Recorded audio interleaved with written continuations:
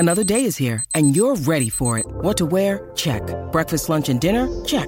Planning for what's next and how to save for it? That's where Bank of America can help. For your financial to-dos, Bank of America has experts ready to help get you closer to your goals. Get started at one of our local financial centers or 24/7 in our mobile banking app. Find a location near you at bankofamerica.com/talktous. What would you like the power to do? Mobile banking requires downloading the app and is only available for select devices. Message and data rates may apply. Bank of America N.A., member FDIC. When you need mealtime inspiration, it's worth shopping Kroger, where you'll find over 30,000 mouth-watering choices that excite your inner foodie. And no matter what tasty choice you make, you'll enjoy our everyday low prices, plus extra ways to save, like digital coupons worth over $600 each week. You can also save up to $1 off per gallon at the pump with fuel points. More savings and more inspiring flavors make shopping Kroger worth it every time. Kroger, fresh for everyone. Fuel restrictions apply. This podcast episode is brought to you by Coors Light. These days, everything is go, go, go. It's nonstop hustle all the time. Work, friends, family, expect you to be on 24/7. Well, sometimes you just need to reach for a Coors Light because it's made to chill. Coors Light is cold lagered, cold filtered, and cold packaged. It's as crisp and refreshing as the Colorado Rockies. It is literally made to chill. Coors Light is the one I choose when I need to unwind. So when you want to hit reset, reach for the beer that's made to chill. Get Coors Light in the new look delivered straight to your door with Drizzly or Instacart. Celebrate responsibly. Coors Brewing Company, Golden, Colorado. Sugar Ray Leonard, Roberto Duran, Marvelous Marvin Hagler, and Thomas Hearns. Legends, whose four-way rivalry defined one of the greatest eras in boxing history. Relive their decade of dominance in the new Showtime sports documentary, The Kings, a 4-part series premiering Sunday, June 6th, only on Showtime.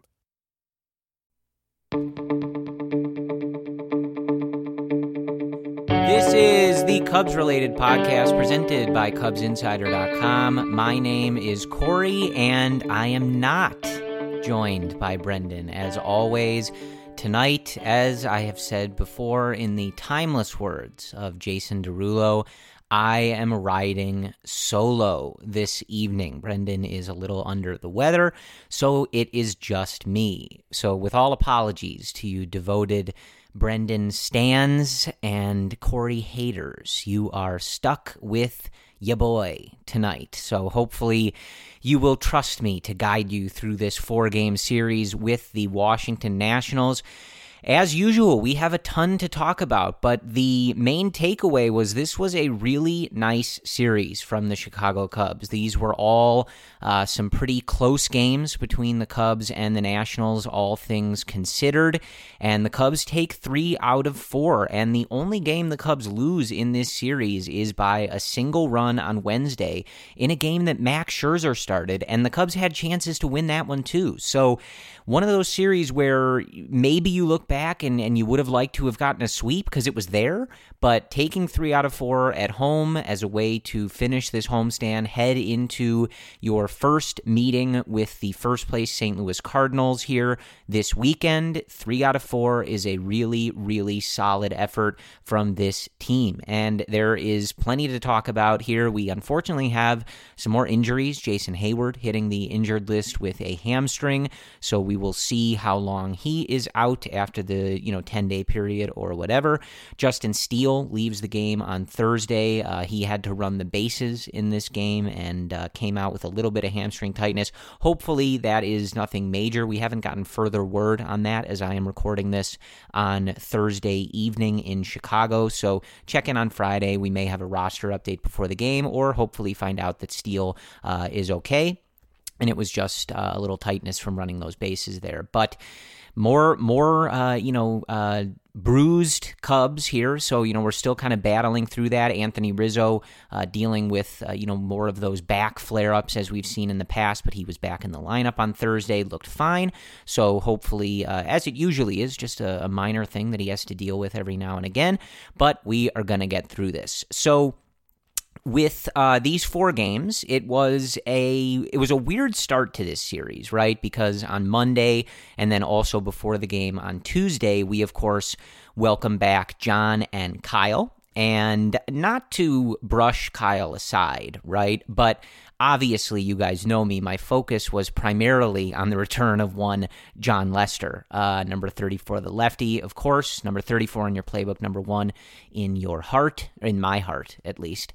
And boy, I don't know about you guys, but Monday was one of the weirdest feelings I can remember watching a baseball game. Seeing John in a different uniform, the Cubs take him deep 3 times, and watching that and being happy, because I want the Cubs to win, obviously, and I want guys like Wilson Contreras and Javi Baez and Jason Hayward to be hitting home runs, but my brain is not yet calibrated to be happy when John Lester is serving up bombs. I mean, I found myself throughout that game still kind of mouthing to myself the things I normally would when he's pitching, like, "Oh, John, you can't leave that over the plate, right? Like, oh, John, you're missing the edge there. Come on." I haven't worked that out of my head yet, so that was pretty weird. But before I get into the quick recap and then the stuff I want to talk about, I want to give kudos to the fans at Wrigley Field for this series. Obviously, still limited capacity, about 10,000, 11,000-ish fans. The Cubs had a fully vaccinated section in the bleachers for this, so that was good to see, seeing everybody shoulder to shoulder and having even a small section, but a full section packed with fans. The cup snakes were back with the beer and everything. Nature's healing. It was nice to see, and I think that upped the capacity a little bit to a little over 11,000. But I was really proud, happy, grateful, because I couldn't be there. So I was appreciative to the fans that were at Wrigley Field for this series, because I thought they did a great job with a limited capacity, but both John and Kyle got extended standing ovations multiple times, not even just on Monday night. Kyle got them as he came up throughout the series. John got them when he came up to the plate the first time, when he took the mound for the first time, when he left his start, when the Nationals went to the bullpen. And I thought it was just a very classy showing from Cubs fans and the Cubs organization with the videos and the gifts that they presented to those guys, and they deserve it. And like I said, obviously my focus is on John, but both John and Kyle played such a huge role in these last several years of Cubs baseball, and of course in the Cubs winning the 2016 World Series. So I'm very glad that there were fans there, and I'm very glad that I think in so much as you can show them love from afar, from the stands, I think Cubs fans did that, and I thought that was really cool. More than anything, I just hope that John in particular feels that love, and that he and those guys know how beloved they are, how appreciated they are, and how much they mean to so many of us. And, John's one of those guys who's sometimes online, he sometimes tweets, but it's pretty infrequent, and, he's a pretty closed book emotionally sometimes. So you just never know how these guys feel about that stuff. And more than anything, I just hope John knows that he's not just some guy that pitched for the Cubs. He's a legend. He's beloved in this city by these fans, and forever a Cubs legend. And I don't know if that is conveyed in a standing ovation on Monday or whatever, but I just hope that John knows that, and that he feels that love and feels that appreciation. And I think with what we saw, I think he did. So that was nice, and that's what I got on that. It was very weird on Monday. Really awful seeing John in a different uniform. It just doesn't feel right. I'm still, pretty pissed about how that all played out and that he's not finishing his career with the Cubs, but it's been a few months. I've gotten over it to a degree, and we move on. So again, the Cubs taking 3 of 4 in this series. So let me run through these real quick, especially when I'm talking to myself for this episode. Even easier to just sort of set the table and get some of this stuff out of the way. But on Monday, the winning pitcher, the future for the Chicago Cubs, Adbert Alzolay, he goes 5 innings, 5 hits, 3 earned, no walks, and 3 strikeouts. Still the long ball plaguing him a little bit. So in addition to going deeper into games, want to keep the ball in the ballpark as well, but that is something that will come in time. There was some discussion about taking him out of this game and going to the bullpen. I could have gone either way on it. I know people had some pretty strong feelings, but I think after the game, David Ross and I think Alzolay both said that, he didn't have his best stuff going through that heart of the order again, and it was a tight game. So I don't have a problem with David managing to hold a tight lead, and I think you got to pick those battles with someone like Alzolay, right? And some of the games are going to be those moments where you say, dude, you got to work through this, right? If you're either going to win this game or you're going to lose this game, you go through the order the third time, get it done or don't get it done, sink or swim, however you want to phrase that. And David just didn't feel like Monday was that opportunity, and it worked out. Like, the Cubs did hold the lead. Rex Brothers came in. He did get the hold in this game, and the Cubs won the game. So I could have taken it or leaving it. If David wanted to let him go through it again and sort of have that moment and kind of grow a little bit, I would have been fine with it. If he didn't feel that was the spot to really push it, I was fine with it too. So that was kind of my stance on that. The losing pitcher in this game was John Lester, who goes 5 1/3, gives up 5 earned runs, as I mentioned before. Jason Hayward, Wilson Contreras, and Javi Baez taking him deep. So weird, but I was able to appreciate like the smirk on Wilson Contreras' face as he was rounding the bases. That felt pretty good to take your old battery mate deep, and he just had kind of a like, I'm not going to look at you, John, but I'm pretty pumped that I just took you deep. Anthony almost got him in that first inning, and that would have been a priceless reaction from Anthony Rizzo on the bases. He almost took him oppo, but it died just short of the warning track. That would have been amazing. But anyway, enough fan fiction from me. So, as I said, the Cubs getting their runs on those home runs. Those were the big blows of the game. The Rizzo, the fly ball that I was just mentioning was a sac fly, so that did bring in a run as well. Eric Sogard with an RBI single later in the game, and Jason Hayward would add an RBI single of his own, both of those just serving as insurance runs. So the Cubs winning 7-3, and I'll get into it after I finish up with the recap, but I think another thing that informs Ross not letting Alzolay continue in that game and work through it and go deeper in the game. Alzolay only threw 63 pitches, so that was part of why everybody was kind of like, hey, like, why not let him go through it? You got to trust the guy. And again, I get it, but one thing that I think informs this is the Cubs bullpen is really good, folks, and I think that not everybody has kind of come around to just how good they've been. And we've tried to, Brendan and I, highlight a lot of these individual performances, keep you guys, certainly up to date with, where guys stand in the bullpen, and especially the younger guys and how they're performing. But I think a lot of the reaction to Alzolay being taken out early sort of reflects like still kind of not having that trust in the bullpen, and we'll go through that in a little bit, but I'm not sure that's the right attitude, because I think we kind of have to adjust our perspective into really trusting this bullpen. One thing I do want to mention is in this game, we saw brothers Tepera, Chafin, and Tommy Nance.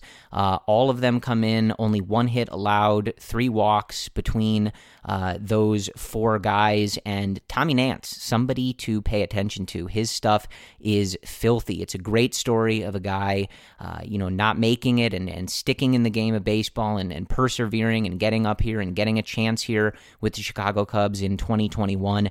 And the dude is nasty. I mean, he is throwing 97 miles an hour with a ton of movement. He's got sick breaking balls. If Brendan were on here, he would be telling you about the spin rate that Tommy Nance is able to generate with his pitches, which I believe is some of the best in baseball. I mean, the names that Tommy Nance is in company with in terms of spin rate are elite pitchers in this league. And of course, it's only been a few outings for him, so you don't want to get carried away, but really nasty stuff, and stuff that a lot of people on Monday night in particular were like, whoa, like who is this guy, and like where has he been all my life? So anyway, that was Monday. Tuesday, the Cubs winning 6-3. Zach Davies was fine in this game, 5 innings, 7 hits, 3 earned runs, 1 walk, 1 strikeout. So nothing necessarily to write home about, but he was pretty solid. David Bodie homering in this game. Ian Happ homering in this game. Big series for Ian Happ. Ian Happ looks locked in. Those numbers rapidly creeping up from where he was in the beginning of the season. We'll talk about that. The Cubs getting their runs in this one on a Wilson Contreras RBI single.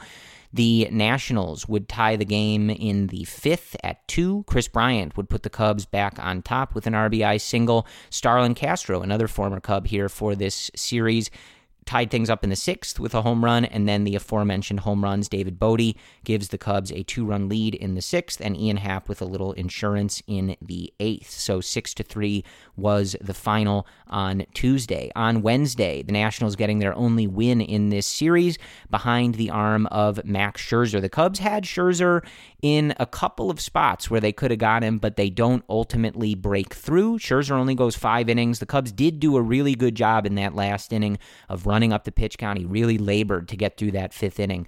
So that did get him out of the game, but unfortunately the Cubs' comeback would fall just a little bit short. Jake Arrieta, okay in this game. He does take the loss. 5 innings, 7 hits, 4 earned, 2 walks, 2 strikeouts, gives up a home run. Not his worst outing, but not his best. A lot of hard contact in this one.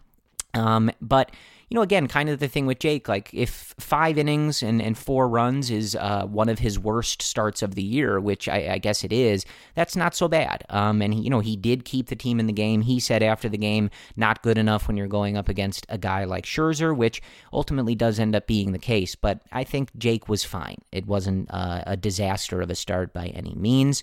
The Cubs do get their runs in this one. Nico Horner, an RBI single early in the game. Ian Happ, an RBI single, and Javi Baez hit his 10th home run in the 9th. The Cubs got close in this one. The tying run in the form of Chris Bryant did reach second base, but Matt Duffy struck out on a very nice pitch from Brad Hand. Matt Duffy put up a good at-bat, but couldn't get it done. So that was the one loss for the Cubs in this series. On Thursday, the finale, a day game at beautiful, historic Wrigley Field. It was a 5-2 victory for the Chicago Cubs. Justin Steele picking up his second win of the year, and again, hopefully he is okay after leaving with some hamstring tightness from running the bases. Trevor Williams, a better start in this one. He goes 4 2/3, 5 hits, 2 earned, 2 walks, and 5 strikeouts. He does give up 2 home runs. Windy, warm day at Wrigley Field, and Trevor only threw 77 pitches. So we had kind of talked, and certainly there was some speculation out there as to whether Trevor needed to be good in this outing. How much of a leash did he have on a sort of permanent rotation spot? And I thought he was fine today. And, really, again, just one of those things where in a tight game, you continue going through a pretty, that middle of the order for the Nationals has some guys who can bop. So I think David just, again, opting to go to the bullpen and taking those little spots he can to try to maximize his opportunity to win games. And I think, again, Trevor, I think, was fine, but, David just didn't feel like keeping that long of a leash today. So I think in terms of Williams standing in the rotation, I don't think that Thursday was the type of outing where you would go, yeah, that's it, we're done with him. I think it was fine, but you're going to want to, of course, see more length and obviously have him look in a manner that generates more confidence in David Ross rather than him turning to the bullpen in the 5th inning. So that was the story there. But really nice relief as we, is kind of the setup here. Justin Steele, Ryan Tepera, Andrew Chafin, and Craig Kimbrell all doing great work. The only hit allowed by either of those 4 guys is against Craig Kimbrell. He balanced that out by striking out 3 guys to get his 9th save of the season. Justin Steele, 3 strikeouts in his inning and a third of work, just 1 walk. Tepera, 3 strikeouts in a otherwise clean inning of work, no hits, no runs, no walks. And Chafin, clean across the board. No hits, no runs, no walks, no strikeouts. Just a clean inning of work. And I do think Nico Horner is Andrew's best friend because he made some stellar plays at second base with Chafin on the mound. And I think Andrew might owe Nico a beer or two with some of the defense that he was providing. But the Cubs getting their runs in this game on Thursday. They fell behind. It was 2 homers in that first inning to that middle of the order that I mentioned, Josh Bell and a former friend, good old Kyle out there in left field with home runs to give the Nats a 2-0 lead. Bottom of the second, Nick Martini with an RBI. He is, of course, filling in a little bit with the depth with Jason Hayward and Jake Marisnick out. He gets the situational hitting done, a sac fly. Ian Happ's first homer of the day, his 5th of the season, put the Cubs ahead 3-2. Jock Peterson with an RBI single in the 4th. That made it 4-2. And then Ian Happ's 6th homer of the season put the Cubs up 5-2, and that would be all that she wrote. Ian Happ hitting 1 home run to right field and 1 to left center. So using the whole field to spread home run joy. So that is the series with the Nationals. I threw in, because Brendan isn't here, threw in a little more commentary than I would in the recap there, just because I am talking. Look, no one's perfect. Even the best baseball players strike out with the bases loaded, and the best golfers sometimes 3-putt with the tournament on the line. So if you feel like you've been coming up short in the health department, it's perfectly okay. But if it's bothering you, there are options. Go to GetRoman.com/Cubs related now. With Roman, you can get a free online evaluation and ongoing care for hair loss or ED, all from the comfort and privacy of your home. A U.S. licensed healthcare professional will work with you to find the best treatment plan. If medication is appropriate, it ships to you free with 2-day shipping. The whole process is forward and discreet. Getting started is simple. Just go to GetRoman.com/Cubs related and complete an online visit.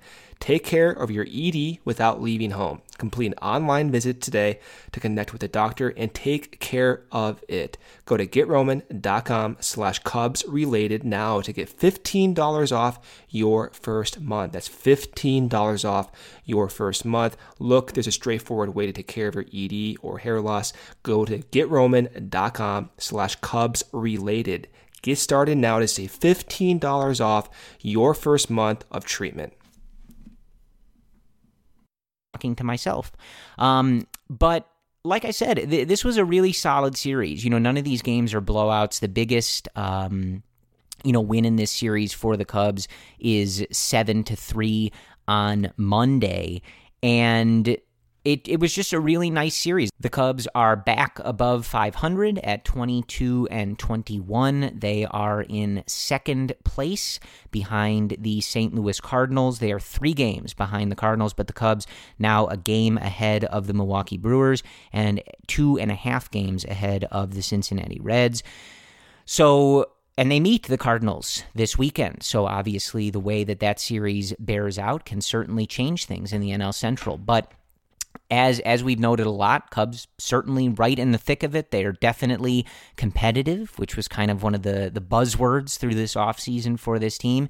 And when you're 3 games back and you have a 3-game series with a team in first place, to me, that sounds like you're right there and you're definitely a threat to win the division and be a part of the race in this NL Central. So all in all, a really nice series from the Chicago Cubs here. And again, like when the only game you lose is by a run and Max Scherzer was on the mound, I think you got to feel pretty good about the baseball that you played in the series. But the place that I want to start is what I mentioned in the recap a little bit there, and that is the Chicago Cubs bullpen. And I want to highlight it because, like I said, I think that we need to appreciate just how good they've been. And I don't know that everybody is necessarily doing that. And the stats that kind of jump out to you are that as of today, the Cubs bullpen is the 4th best unit in all of baseball in terms of ERA at 3.16, 316 for any of my Stone Cold Steve Austin fans out there. Brendan's not here, so I can throw a wrestling reference in every now and again. That is 4th best in all of baseball. They have the best strikeout rate in all of baseball at 29.1%. Number 1 in the entire league, the Chicago Cubs bullpen. Now, to balance that out, I would be sort of being intellectually dishonest if I did not mention that they also have the 5th worst walk rate. So that is a number that you want to come down. But of course, as long as you're also striking guys out and not letting too many balls in play when you're putting guys on base for free, you can kind of mitigate the danger of walking too many guys. But that is, of course, the hurdle that remains for this bullpen. But given the makeup of these guys and, some of the guys that they do have in this bullpen, it's not altogether surprising, right? So it's really a testament to, I think what we've talked about a lot. And Brendan and I praise Tommy Hotovy, Craig Breslow, and the overall pitching infrastructure of this organization and the pitch lab and everything you guys have heard about and everything you've read about. But you're really seeing these results bearing out on the field. And I think it is really worth continuing to highlight and continuing to be rather excited about, because I think we find ourselves in a position where I, personally, can't remember the last time there was this much excitement and interest in what the Cubs were doing on a pitching front, especially in the bullpen, but from a lot of younger guys, right? We've talked about Justin Steele a lot. We've talked about Keegan Thompson a lot. You look at some of the minor league levels, now that those games are going, I'm following guys like Greg Huss and Brian Smith from Bleacher Nation, Greg from the Growing Cubs podcast, and every night they're highlighting different guys on Twitter who are sitting in the upper 90s, some guys throwing 100 or higher, someone like Robert Stock pumping 101, I think, today in his game. The Cubs are churning out these guys. Things are getting kind of interesting from the pitching perspective, which is not always how things have been for this organization. But it's kind of one of those trust the process moments, right? We've been hyping up the pitching infrastructure and a lot of the work that they've been doing, and you want to see those results bear out. And I think we're sort of starting to see that, right? And you look at someone like Tommy Nance, it's about time, right, for this organization. We talk about, and it's not always on the pitching side, but you look around the league and fairly often, you'll have these guys who teams have picked up that other teams threw away, and they manipulated their stance or their pitching mechanics or things like that, and all of a sudden, now they've got an all-star or something like that. And it didn't feel like the Cubs were always doing that. And it's only been a few outings for someone like Tommy Nance, so you don't want to get carried away. But, that's the type of thing you want to see. This is a guy who, at one point is an indie ball, and the Cubs see something there. They get to work, right? They're identifying this spin rate stuff and what can we do with it? How can we manipulate this and convert this? And this guy comes up, he's pumping strikes, he's absolutely nasty, and it looks like the Cubs might have something there. But there's a lot of places where I think that you can really kind of see this, but it just doesn't feel like we were that far away from so many of the guys in the Cubs bullpen, sitting in the high 80s or low 90s and just not, maybe getting outs, being effective, but not feeling all that inspiring, right? And we would have series where you'd play the Pirates, and it felt like every single guy out of their bullpen was coming in and pumping 99 or higher, things like that. And it just, at times in the last few years kind of felt like, kind of feels like the Cubs are behind in a little bit of this pitching stuff. And again, you don't want to get carried away, right? We're only a month and a half into this season here, but it just feels like progress is really being made in terms of the Cubs pitching development, their ability to advance guys through their system, bring them up successfully, work them into their rotation of their pitching staff as a whole. And it feels like that progress is tangible. It feels like we can really see it. And a couple of the guys I want to focus on as well, someone like Rex Brothers, I think is someone where some of this stuff really stands out, right? Rex Brothers, as I sit here today, has a flat 3.0 ERA in 15 innings of work. He's striking out a ton of guys. His strikeout rate is extremely high. And when you look at someone like Rex has not had success at the MLB level, with regular usage since he put up a 1.74 ERA in 10 and a third innings for the Rockies in 2015. 2015. The following, in 2017, in 23 and 2/3 innings for the Braves, he had a ERA near 7.5. Guys, this is a guy who has not had success at the MLB level in years. And the Cubs, to their credit, right? Rex was one of those guys where when he broke camp with the team, he's got the velo, he has the swing and miss stuff, but command has always been an issue.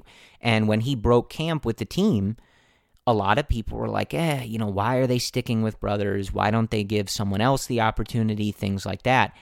And so far, the Cubs brass is being proven right in terms of holding on to him. And, he may not be the best reliever in the league or even the best reliever in this bullpen, but the Cubs have gotten 15 solid innings so far out of this guy, and the swing and miss stuff is there, and that is to their credit for believing in what they saw in him and the work that they had done with him to mitigate some of those command problems and get him to be a more effective reliever so that they could dial in to his strikeout ability. And as I sit here today, he has a 40.9% K rate, which in the Cubs bullpen trails only Craig Kimbrell, whose is at 41.5%.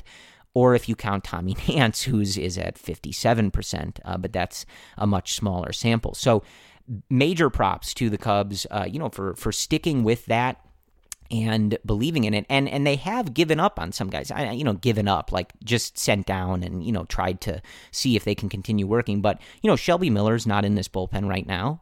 Jason Adam isn't. Brandon Workman isn't. So they have had guys that they tried to stick with, and they said, you know what, this isn't working, we got to try something else.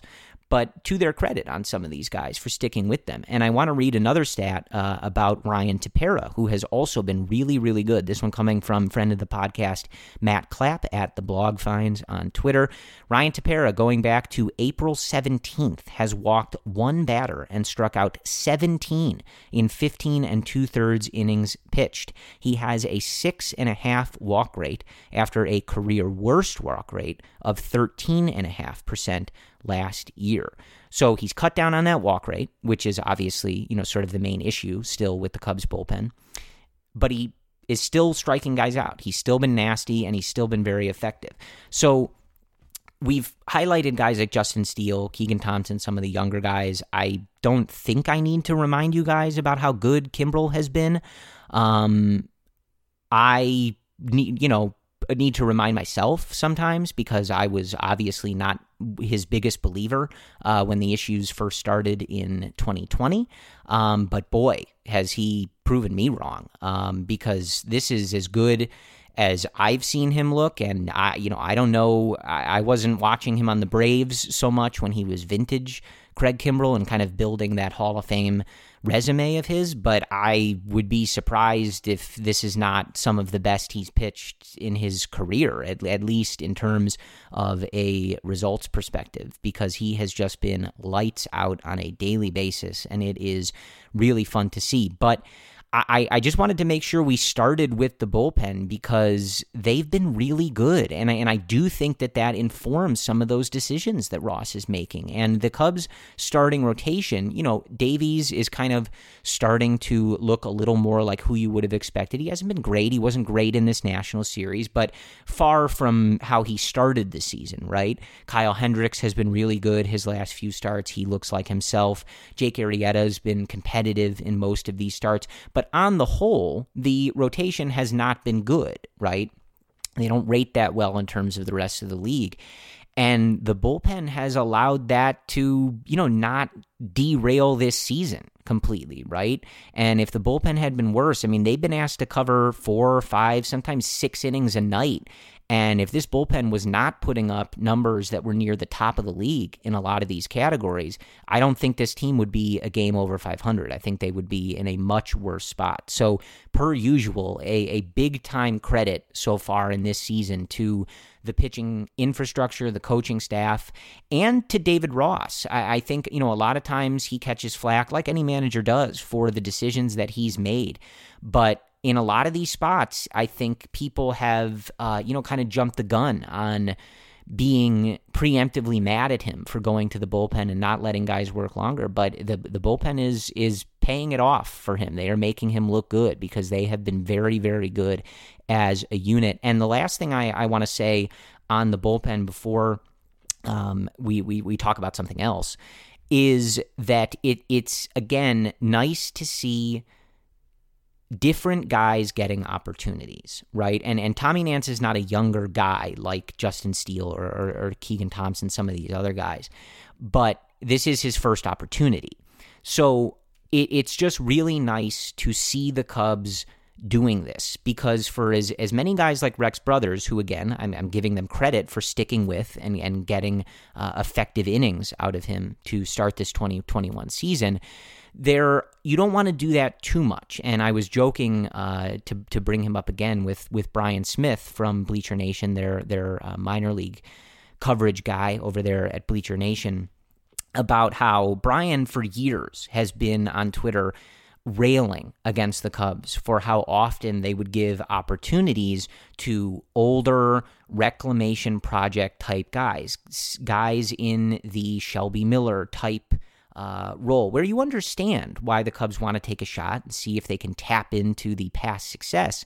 But at the same time, it felt like the Cubs were so reluctant, so hesitant to trust their own guys that they had developed, guys that had worked, from Myrtle Beach to Tennessee to Iowa, and deserved a shot and deserved a look, and guys who are, of course, under team control, who are cost effective in that regard in terms of, baseball operations budget and things like that.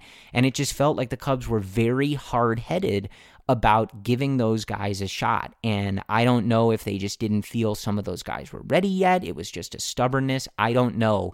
But whatever it is or was, feels like it's loosened a little bit in this 2021 season. And it's really paying off. And to harp on a point that I've made a lot, and that Brendan and I have made a lot, and that you will see plenty of other people write about or talk about on their podcasts, it's so important for the future of this team, right? When we talk about the trade deadline stuff, Jed Hoyer today on Thursday was talking about how he is, this team is going to dictate how the deadline goes, and that he's not, set in stone one way or the other, and it's a constant evaluation, right? And, again, with media speak from the front office, you never know what to believe, whatever. He could have made his mind up a month ago. I don't know. But when you see, the team is competitive. They're 3 games out of first place. If they sweep the Cardinals this weekend, they're a first-place baseball team, right? And you've got Chris Bryant playing at an MVP level. You've got a young guy in your rotation in Alzolay who's, sort of trying and beginning to round into form of sort of a future member and hopefully a future star of your rotation. You've got a few young guys, a few new guys in this bullpen. You've got young guys on offense like Nico Horner, now Ian Happ starting to heat up. These guys that you're kind of looking at as more future-oriented guys for this organization. It does sort of shift the conversation a little bit with a lot of this, and it may shift the thinking. Again, for the millionth time, I don't know what the deal is with the budget, with ownership, with when or if ever they're going to be at or over that luxury tax threshold again, a top 5 payroll again. I don't know, right? I don't know. You don't know. I don't know. Tom knows. Ask him, okay? Run into him at a game and ask him when they're going to spend $200 million again. I don't know. But when there's so much talk through this offseason, especially after the Darvish trade, of are the Cubs going to enter a rebuild, right? Are they going to let Rizzo, Bryant, and Baez leave? And do they need to enter a full-scale rebuild that takes 3 or 4 years to complete? Are they not going to be good again until 2025? I didn't say these things. These are conversations that happened. I'm sure you've all seen them, right? Whether you believe them or not. And all I want to say is that the Cubs, with how much they're worth, how much their owners are worth, all this other stuff, the market that they're in, they should never rebuild, right? That was the whole point of all of this. They should never rebuild. Teams like that should never have to rebuild. But they definitely don't have to rebuild if you have a team that has young talent that is performing. And we're a month and a half in, so you got to keep seeing how this goes. But when you start to look at this team and you start to look at the bullpen and say, yeah, I see 2 or 3 or 4 maybe guys who I can start to pencil into the future of this bullpen that are under contract for several years and, of course, not expensive. And you start to look at someone like Alzolay in the rotation and say, okay, I'm starting to see him as, a middle and hopefully top of the rotation guy at some point. Okay, so that's another position filled out by someone who's under contract for a while and who's not expensive. And you start looking at the offense and saying, okay, Nico Hoerner looks like an everyday second baseman. His defense is off the charts. He's performing exactly how you want him to at the plate. He's running the bases like a professional. He's carrying himself. Okay, so that's a position on the field, right? Ian Happ is looking more like that beginning of the 2020 season version of himself. He's still here for a while. Like, you start to see how you're building this roster, and you look at it and you go, yeah, like, this roster doesn't need a massive turnover. They just don't. And so not only should they never rebuild because of who they are, they're the Chicago Cubs, right? They're one of the most valuable sports franchises in the world, and their owners have plenty of money. They should never have to rebuild completely. Like, I'm talking, we're going to have a $50 million payroll for 3 years so we can get a bunch of draft picks or whatever. They should never have to do that again, right? But especially when you start looking around and you are calling guys up and they're succeeding and they're developing the way you want. And then you look at some of these minor league box scores and videos, and there are younger guys that are making those strides, taking those steps, getting themselves ready for that next level. You don't need to do that, right? You just don't need to do that. You need to retool, perhaps, and maybe spend money in different areas or whatever, right? If you want to get away from this exact core that the Cubs have had for several years, okay, fine. We've talked about that. But there is a big gap between a little bit of a retool, right? A little bit of a reset, which is kind of what they did heading into this year, right? And a full-scale rebuild. So you should have been rejecting that notion pretty vehemently all the time.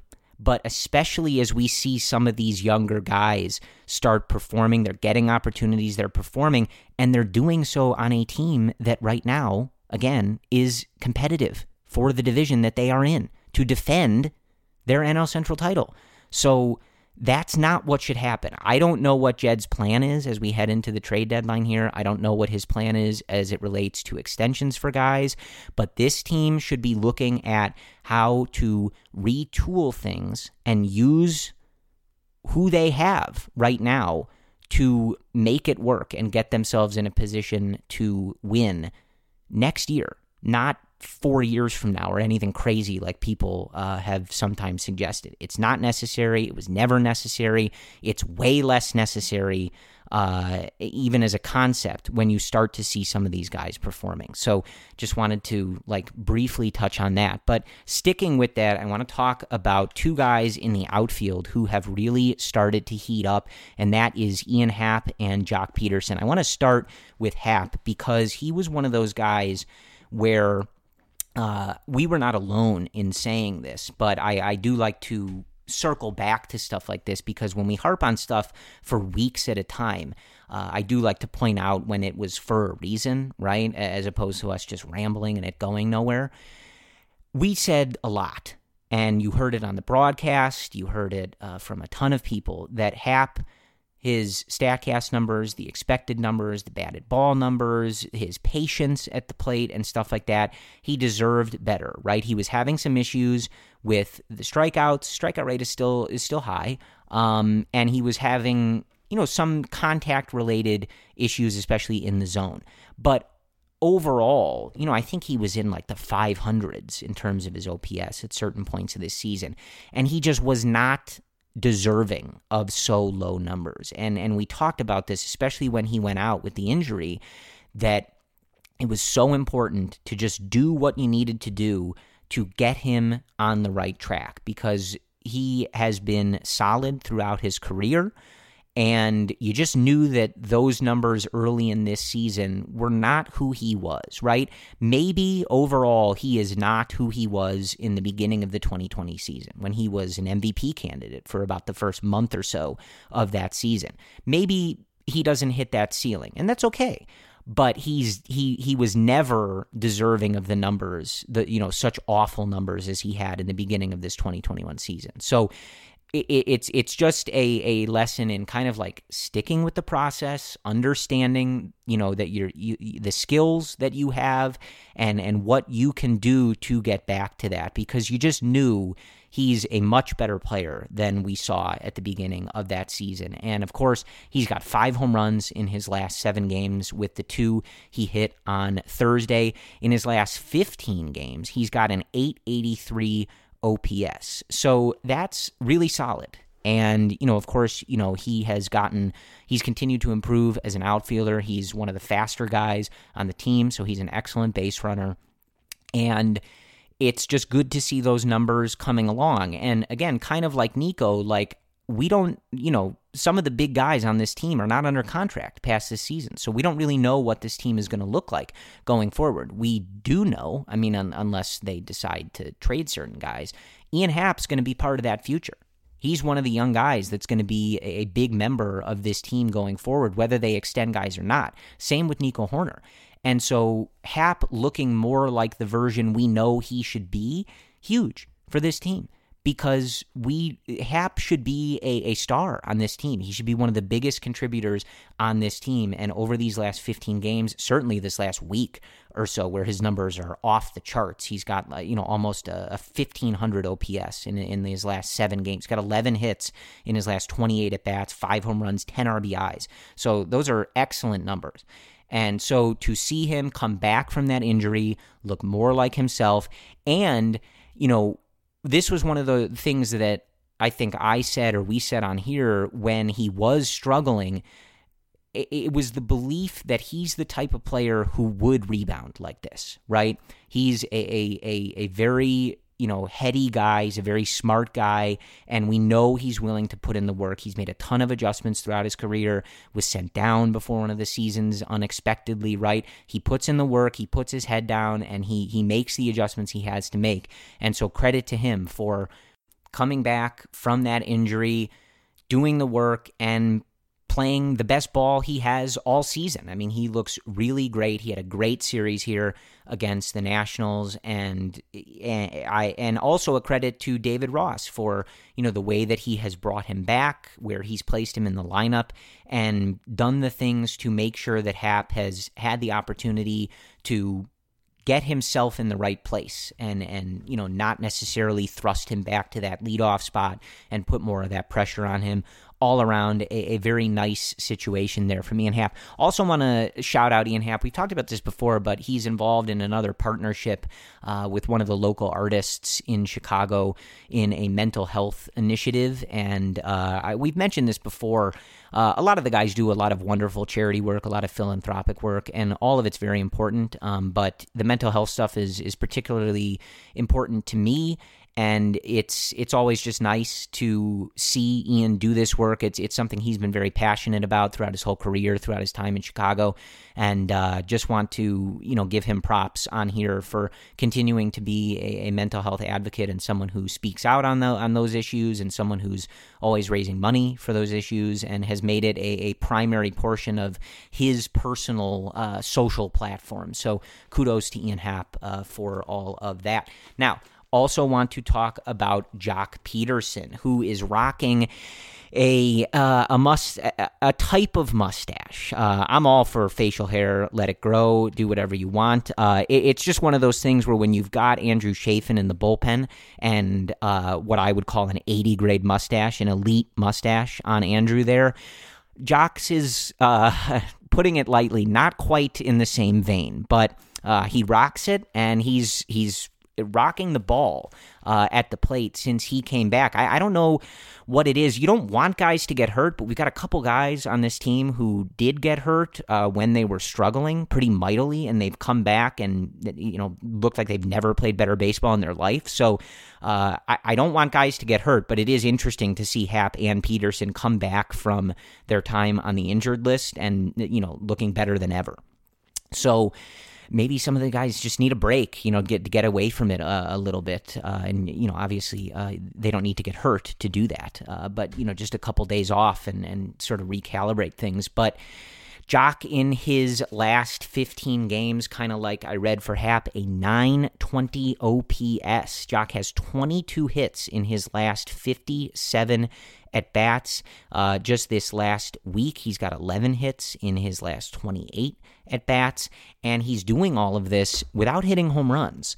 And so you're kind of waiting for that to come because that's one of the things he's really good at. And throughout his career, even when he's struggled with strikeouts at times and, not necessarily had super high batting average, he's been a guy that pops him, right? And we saw that in spring training. All he was doing was hitting the ball out of the ballpark. He's only got one home run this whole season.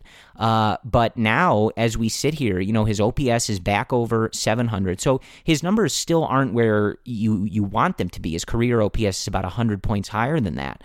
But he struggled mightily at the beginning of this season. And so for him to be putting up those numbers has been huge, coming back off of the injured list. And again, it's the timing of it too. You have Marisnick going out. You had Hap missing time for a little bit. Now you've got Hayward missing time. And so for Jock to be able to kind of carry that burden a little bit in terms of some of the guys in the outfield with his play at the plate has been really, really important for this team. And just visually, right? It's one of those things where I don't even think I need to read those numbers to you guys. I would be surprised if anybody just doesn't feel this visually. You're way more confident with him at the plate. He's going oppo to that left center alley a ton, and it's a beautiful thing to see from a left-handed hitter like himself, just ripping line drives to that left center gap. And he just looks more intimidating. As a hitter, you feel more confident with him up there in these situations, and it's been a really, really nice turnaround. And it's got to feel, obviously these guys want to succeed, but remember, Jock on a 1-year deal, proving himself, came here to get that everyday playing time, get that opportunity, prove he can hit different types of pitching and things like that. And so for him to have struggled so mightily to start, and now to have gotten himself going in that right direction where, he's one of the hottest hitters on the team, got to feel good for him. Going 2 hits in each of these last 2 games of this series, and you have to assume that at some point the home run ball is going to start to follow suit with all of these other positive trends in his offensive numbers. And when it does, I think he's poised for hopefully some pretty big numbers here going forward. So all things considered on the offensive front, things looking pretty good. This was not an explosive series for the Cubs. The Cubs scoring 7 runs, 6 runs, 3 runs, and then 5 runs. So not, explosive necessarily, but that's a solid offensive output against this Nationals team. And you're starting to see the lineup feels deeper. It feels more diversified, as we've talked about, and they're doing it with some bruises throughout that lineup, right? And we knew that this team wasn't necessarily super deep, and that relying on the depth, as we have maybe in past years, wasn't going to be as easy. But the guys have stepped up when they've really needed to, right? You look at guys like Matt Duffy, Jake Marisnick, when he was healthy and getting that playing time, was killing it. Jock Peterson coming back when some of these other guys have gone down, and he's killing it now, right? You've got Rizzo and Baez, their numbers getting back, looking more normal, both of them over 800 in terms of their OPS, which, again, not exactly where they want them, but everybody's kind of, picking up their portion of the deal, right? And you have someone like Nico Horner, who's still continuing to do really well with his opportunities out there. He's hitting .345. I wouldn't necessarily expect him to hit that well for the entire year, but when you're able to put up even a stretch of that with the defense that he's playing, man, he is looking very exciting. And I think, in terms of his development and some of the concerns that people have had with him, it's tough not to be really, really excited about what we're seeing from Nico Horner, because like I mentioned, a few of these plays in this series, just incredible defense from Nico Horner, and you start to see him with a more contact-oriented approach, going the other way, scattering line drives, things like that. It's very easy to look at the way he's played and see like, okay, I see exactly, what the big-time projection here is. I see exactly what everybody's kind of dreaming on here. So all in all, this was a pretty solid series. And, now with Hayward out for we'll see how long, not sure when Marisnik is going to be back again, that the progress there was pretty good in that it's, he was able to start doing some drills and things like that. And it's not something where he's, out for a super lengthy amount of time, but you still got to be careful with those things. Not sure. So we will see when he's able to get back out there. So David Ross is still going to have to play a little bit of a kind of, roster juggling game, changing the lineup on a daily basis. But all things considered, you've got some of these guys stepping up. You've got other guys where their numbers are kind of starting to round into form, look a little more normal. And it's still, quite fun to watch a slightly different lineup from this group with the introduction of some of these new guys and just a bit of diversification from this Cubs offense. And, over the last several weeks here, they've been one of the better offensive units in the league. So kudos to them. And, more than anything, they haven't been no-hit. So you've got 3 teams that have been no-hit twice. And, a lot of those numbers are really down around baseball. So kudos to the Chicago Cubs for not being one of the teams that have been no-hit at all, let alone multiple times, because apparently that is a thing now in 2021 Major League Baseball. So that's good. If you're not among that group, you don't want to be among that group. You don't want to get no-hit at all, let alone multiple times in a month and a half. So it's nice that the Cubs are not a part of that group. Other than that, I don't know if I have anything else for you guys. It's always interesting to do these podcasts alone because I assume this is a rambling, jumbled mess, but I do hope that in part it's a useful conversation and just sort of touching on some of the things that we have been discussing throughout this season and, some of the things that we've been trying to keep an eye on, as we go through the year here. So I wanted to touch at least a little bit on kind of the extension stuff, the roster stuff, the retool, rebuild conversation, that's been out there because when the team wins 3 of 4 and you hear from the president of baseball operations on the same day that, he's not really sure what to do and there's a lot of time left until the deadline and, you kind of see where things are. If the team looks good and the team has younger guys that are performing, that informs what Jed's going to do. I think a lot of the pessimism and the worry in terms of the trade deadline stems, of course, from the lack of extensions for the big 3, which hopefully is something that gets rectified. I don't know how to feel about that, guys. I really don't. Jed said that there's not necessarily active conversations at the moment, but he also pointed out that there wouldn't really be. And I think what he meant by that was like everybody knows the situation, Jed, the agents, the players. If they're going to get it done, they're going to call and they're going to get it done. It's not really something that needs to be like an ongoing, everyday, week by week conversation, right? Everybody kind of knows the deal. I assume they know what numbers everyone's looking for, things like that. And he did say that, they'll check in with those guys if something is going to go down before the trade deadline. Everybody's going to know where everybody stands, right? If there's an extension that is desired in either side or not, things like that, it's all going to get carried out. So I don't know how to feel about all of that. But you have to figure, right? Like the Cubs have a good weekend here in St. Louis. You continue to get good performances from especially some of these younger guys who figure to be in the future plans. It's got to at least give Jed something to think about, right? And I don't know if there's a scenario where he would be a buyer at the deadline and would be willing to part with certain pieces to improve the 2021 team. Someone like Kimbrel is, of course, going to be perhaps the most interesting person to watch just because you have a Hall of Fame closer performing at a Hall of Fame level right now, and that's a very valuable trade piece, as it usually works out in Major League Baseball at the trade deadline. But if the Cubs are performing well, right, like, is Jed able to justify doing that and trading away pieces from a team that is competing for a division title? Is he able to justify not doing it if he's so focused on the future? I don't know, right? And you guys know my stance on this. The Cubs should always be competing to win. That's my stance. They should extend all three of those guys. In my personal preference, they should extend Brizzo first. That would be my priority.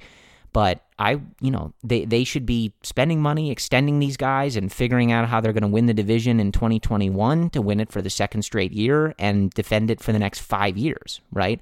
But I'm just trying to be realistic. So interesting to check in on that and just sort of see where things are in terms of that conversation. But all things considered, like, it's a solid series for the Chicago Cubs, and something that we really wanted to see from this team. Some close games, going up against a Nationals team that also, coming into this series kind of found itself hovering around 500, trying to get themselves going in the right direction. Emotional couple nights, especially on Monday and Tuesday, and the Cubs find a way to get W's. They get big performances from some of these guys on offense, from the bullpen in particular. And it's a solid way to finish this homestand as you head into your first weekend against the St. Louis Cardinals, who were in first place. So hopefully the Cubs are able to show up in this series and have themselves a good series and make their presence known in this division. I think they've been, written off by so many of the projection models, and especially when the Cardinals got Arenado, so much of the national conversation turned to just sort of assuming that the Cardinals were the favorite and they were definitely going to win the division, and everybody's so focused on, are the Cubs going to do this? Are they going to do that? And here the Cubs are, right? Like, I think a lot of us predicted, they're right there. They're competitive. They're right there. They are in this division, and hopefully they can go into St. Louis here on this weekend and make a bit of a statement and kind of remind everybody, like, we just won this division. We are the reigning NL Central champion Chicago Cubs. You may have forgotten about us, but we're here. Chris Bryant is still on our team, and he's the National League MVP. So, hello, we're here. Remember us, right? But here are the matchups for that series in St. Louis on Friday evening. This will be a 7:15 start Central Time. It will be Kyle Hendricks versus Carlos Martinez. Kyle Hendricks is 3-4 on the year with a 5.27 ERA, though he has been much better in his last few starts. Martinez is 3-4 with a 4.35 ERA on the season. On Saturday, this one a little earlier, a 6:15 p.m. Central Time start. Adbert Alzolay, 2-3 with a 4.62 ERA against Miles Mikolas, who has not pitched on the season, so he is making his debut here for the Cardinals in 2021. Again, that one an hour earlier on Saturday, and then on Sunday, unfortunately, Sunday Night Baseball, so remember to mute the ESPN broadcast, pull up Pat and Ron, listen to your favorite music or something, but don't subject yourself to the national narratives, right? They're bad. They're very bad. That one at 7 minutes earlier, so 6:08 Central Time on Sunday evening. That is going to be Zach Davies, 2-2 with a 5.58 ERA against Adam Wainwright, 2-4, 4.63 ERA. So just to reiterate that, because it's it's just so you guys keep this in mind. 7:15 Central Time on Friday night, and then an hour earlier-ish on Saturday and Sunday, 6:15 and 6:08 Central Time. So that is the setup for the weekend. Things you're looking for, obviously, Kyle Hendricks to continue looking like himself, giving those dominant performances. We've certainly seen him deliver some excellent games against the St. Louis Cardinals in his career. So looking for that. Zach Davies, looking for him to just sort of continue looking more like the player that you thought you were getting in that Yu Darvish trade, and then, kind of more like that guy we saw so many times give the Cubs trouble as a Milwaukee Brewer, continue giving those solid starts, head into quality start territory, give the team a chance to win there. And then, it's sort of the same thing we're always looking for with Adbert Alzolay, which is just continuing to make that progress in his career. He's struggled a little bit with the home run ball, length, things like that. Of course, David Ross trusting him to go through that lineup 2-3 times, 4 times if it gets to that. Those are the things you're looking for with him. He's been good. His expected FIP, fielding independent pitching numbers, a little better than his actual results. So, one of those things where perhaps his overall ERA and things like that could be a little better. So just looking for him to continue making that progress in his career, continuing to have patience with him, right? And not, getting too greedy and impatient with wanting him to look like the star that hopefully he's developing into. He'll get there at his pace, and we're along for the ride. So that's really what I have for you. As always, very appreciative, when it's just me or just Brendan. As we always say, before we start the regular season, we are committed to not missing an episode. So when one of us is sick or, has work or something with the family, things like that, one of us will do it. Somebody will do it. We're always here. But obviously, I know the format is 2 of us, and, I think in general, a lot of you guys tune in for the 2 of us and the show that we cultivate and put together, not necessarily just to listen to one of us rambling. Though, honestly, guys, if you have to pick one, it's got to be me, right? Like, the hour we just spent together has to be more interesting than Brendan reading off spin rate numbers and horizontal release point data, right? Is that just me? I don't know. I love Brendan, but, come on. If you have to pick an hour to spend with one of us, I think you got to pick me, right? Sorry to you, Brendan, the Brendan fan club, but I think it's got to be me. Anyway, jokes aside, I do appreciate, you guys bearing with us. This is pretty rare. It probably only happens a couple times per season, but it's not ideal, but appreciate you guys bearing with us, and listening to me ramble without having Brendan to kind of keep me in check and offer, more of the insight that I think he provides on a deeper level. I joke about the spin rate and the release point stuff, but it's very informative, and I think it's good to have that balance between the 2 of us. So appreciate you guys sticking with me here tonight. It's always good to talk to you, and always good to talk to you when the Cubs have won 3 out of 4 to finish up a homestand. So let's go beat the Cardinals. F the Cardinals, as always. That is certainly a motto of this podcast and should be a motto in your home forever. It's always true. And let's try to get ourselves closer to first place here in this weekend. Great week for the Cubs to start here against the Nationals. Let's keep things rolling here in St. Louis. As always, appreciate you guys tuning in to the Cubs-related podcast. Brendan and I will be back with you on Sunday evening after the Cubs and Cardinals finish up their first series of the year. So thank you for listening, and as always, go Cubs. Sugar Ray Leonard, Roberto Duran, Marvelous Marvin Hagler, and Thomas Hearns. Legends, whose 4-way rivalry defined one of the greatest eras in boxing history. Relive their decade of dominance in the new Showtime sports documentary, The Kings, a 4-part series premiering Sunday, June 6th, only on Showtime. Nobody builds 5G like Verizon builds 5G, because we're the engineers who built the most reliable network in America. And the more you do with 5G, the more building it right matters. The more your network matters. The more Verizon engineers going the extra mile matters. It's us pushing us. It's Verizon versus Verizon. 5G built right from America's most reliable network. Most reliable based on rankings from RootMetrics second half 2020 U.S. report of 3 mobile networks. Results may vary. Award is not an endorsement.